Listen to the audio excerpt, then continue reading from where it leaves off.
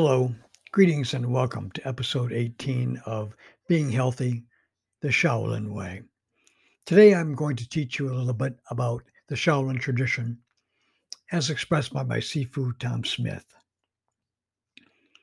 All of the really great teachers of humanity taught virtually the same methods of obtaining this experience, the ultimate truth, salvation, samadhi, satori, enlightenment, self realization, cosmic consciousness, and so forth. By whatever name you call it, it is the same experience. But they said that we cannot have this experience of ultimate truth without incorporating all the aspects of the Great Spirit into our own consciousness. This requires purification of our personality. The second requirement is that this experience can only be apprehended through our intuition. The vast majority of humans do not have intuitional ability strong enough to accomplish this. So the teachers gave us conscious energization methods that would enable us to raise our intuitional ability to the levels required. Because our intuition is used, it is called mysticism. These time tested methods have been passed down to us by generations of highly advanced monks for literally thousands of years. They are comparable with the practices of all the great religions of the world. Seekers within the Shaolin tradition recognize the oneness of all people, of life, of creation, and attempt to realize the aspects of truth for themselves. The tradition also involves itself with the dissemination of the teachings in the hope of one day achieving world peace and harmony. Throughout the history of this tradition, it has acknowledged and used methods of achieving these goals from any effective source. It is recognized that truth is at the core of all the great religions of the world. It was and is the norm for its seekers to participate in the activities of one or several other traditions. It has been said that a seeker in this tradition may adhere to all, yet be bound by none. This occurred in the creation of the tradition. The Shaolin tradition began in the 6th century AD when an Indian Kshatriya, member of the Hindu mediator caste, and Buddhist priest came from India to teach at the Shaolin Temple in China. This was a super sage, Bodhidharma. His name in Sanskrit means wisdom way. As a fully enlightened master, trained as a Kshatriya and a Buddhist priest, he blended Hindu and Buddhist mysticism to create the Shaolin tradition. This is why so many Sanskrit words and words with Sanskrit roots are used within the Shaolin tradition. At the temple, he taught personality purification, the 5 perfections, meditation, Ardhavodic healing methods, martial methods, and the consciousness energization techniques of Vajramukti Yoga. This is the source of the teachings and methods used for the development of the foundation upon which the Shaolin tradition evolved. During the 15 centuries that have followed, this tradition of methods of holistic human development has continued to evolve with the ultimate goal of producing high levels of spiritual awareness for its practitioners and assisting in the eventual enlightenment of humanity. Rishis are saints of prehistoric India who taught the yogic traditions, which included the Hindu yogic traditions for the development of spiritual awareness, Ayurvedic health, maintenance, and medicinal techniques. It was the yogic teachers of India who traveled to China repeatedly through the centuries and brought the knowledge that the Shaolin tradition is based on. Patanjali is the yogic saint that compiled the Yoga Sutras. It has discussed yogic methods used to promote human development and spiritual growth. This classic outlined a scientific method of holistic development, which had a profound influence on the development of both Buddhism and Taoism.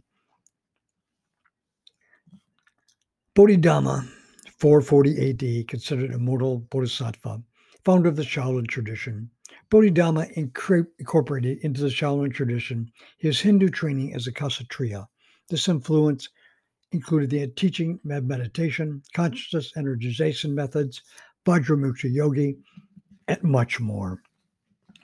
Lao Tzu is a Chinese sage who is given credit as the founder of Taoism. He wrote the original Taoist text, the Tao Te Ching. Lao Tzu was trained by the Indian Siddha Bhagavathar. Taoism is an indigenous philosophy of China. It may have been taught and practiced in China for 1,500 years before Bodhidharma came to China. Historical researchers say that it can take less than 200 years for the practice of a philosophy or religion to become corrupted from the original teaching. By the time Buddhism was introduced to China, Taoism had been practiced for possibly over 1,000 years. By the same time Buddhism was introduced, many devout Taoists had become frustrated with the Taoist priests for the excessive pomp and pageantry of ceremony performance and charging exorbitant fees for presiding over ceremonies such as holy festivals, marriages, and funerals. The mysticism of Buddhism and Taoism is very similar. In China and India, there is very little stigmatism involving the practice of more than one spiritual tradition at a time.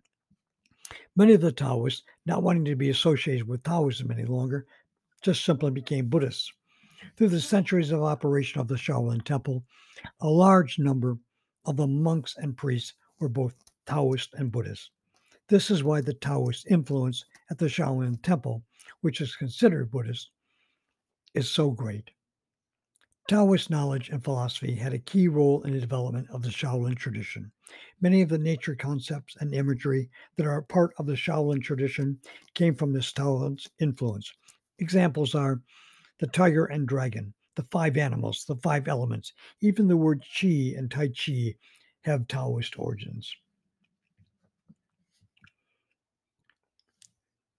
Siddhartha Gautama, the Buddha, founder of Buddhism, also known as the universal religion.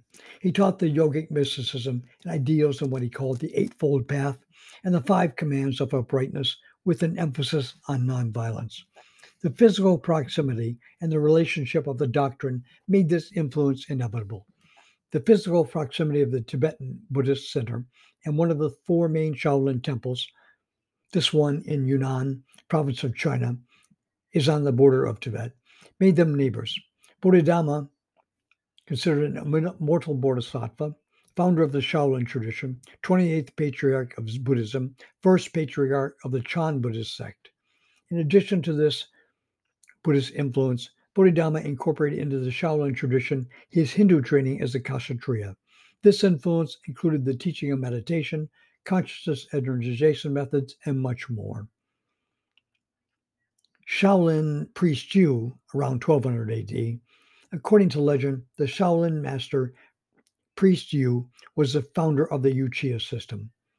Priest Yu is also given credit for making the principles of the 13 postures of Tai Chi available to the Shaolin priest Chang Sang Feng through the form Pai Chi Chuan, form of the ancient wisdom of the white snake. Shaolin master priest Chang Sang Feng, the priest Chan Sing Feng is considered as the originator of Tai Chi. It was the priest Chan Sing Feng that combined the Shaolin movements, Mudra and Shaolin principles of the snake and crane to create Tai Chi Chuan. Now, in our lineage, Shaolin master Aizo Erishi, 1929 to the present, founder of Kendo Gakko, the scientific way. This Shaolin master has made much of the esoteric knowledge of the Shaolin tradition available to us. Now, tune in tomorrow for episode 19 of Being Healthy the Shaolin Way, when we will go into the background of Bodhidharma and his foundational precepts that form the core of the Shaolin Way.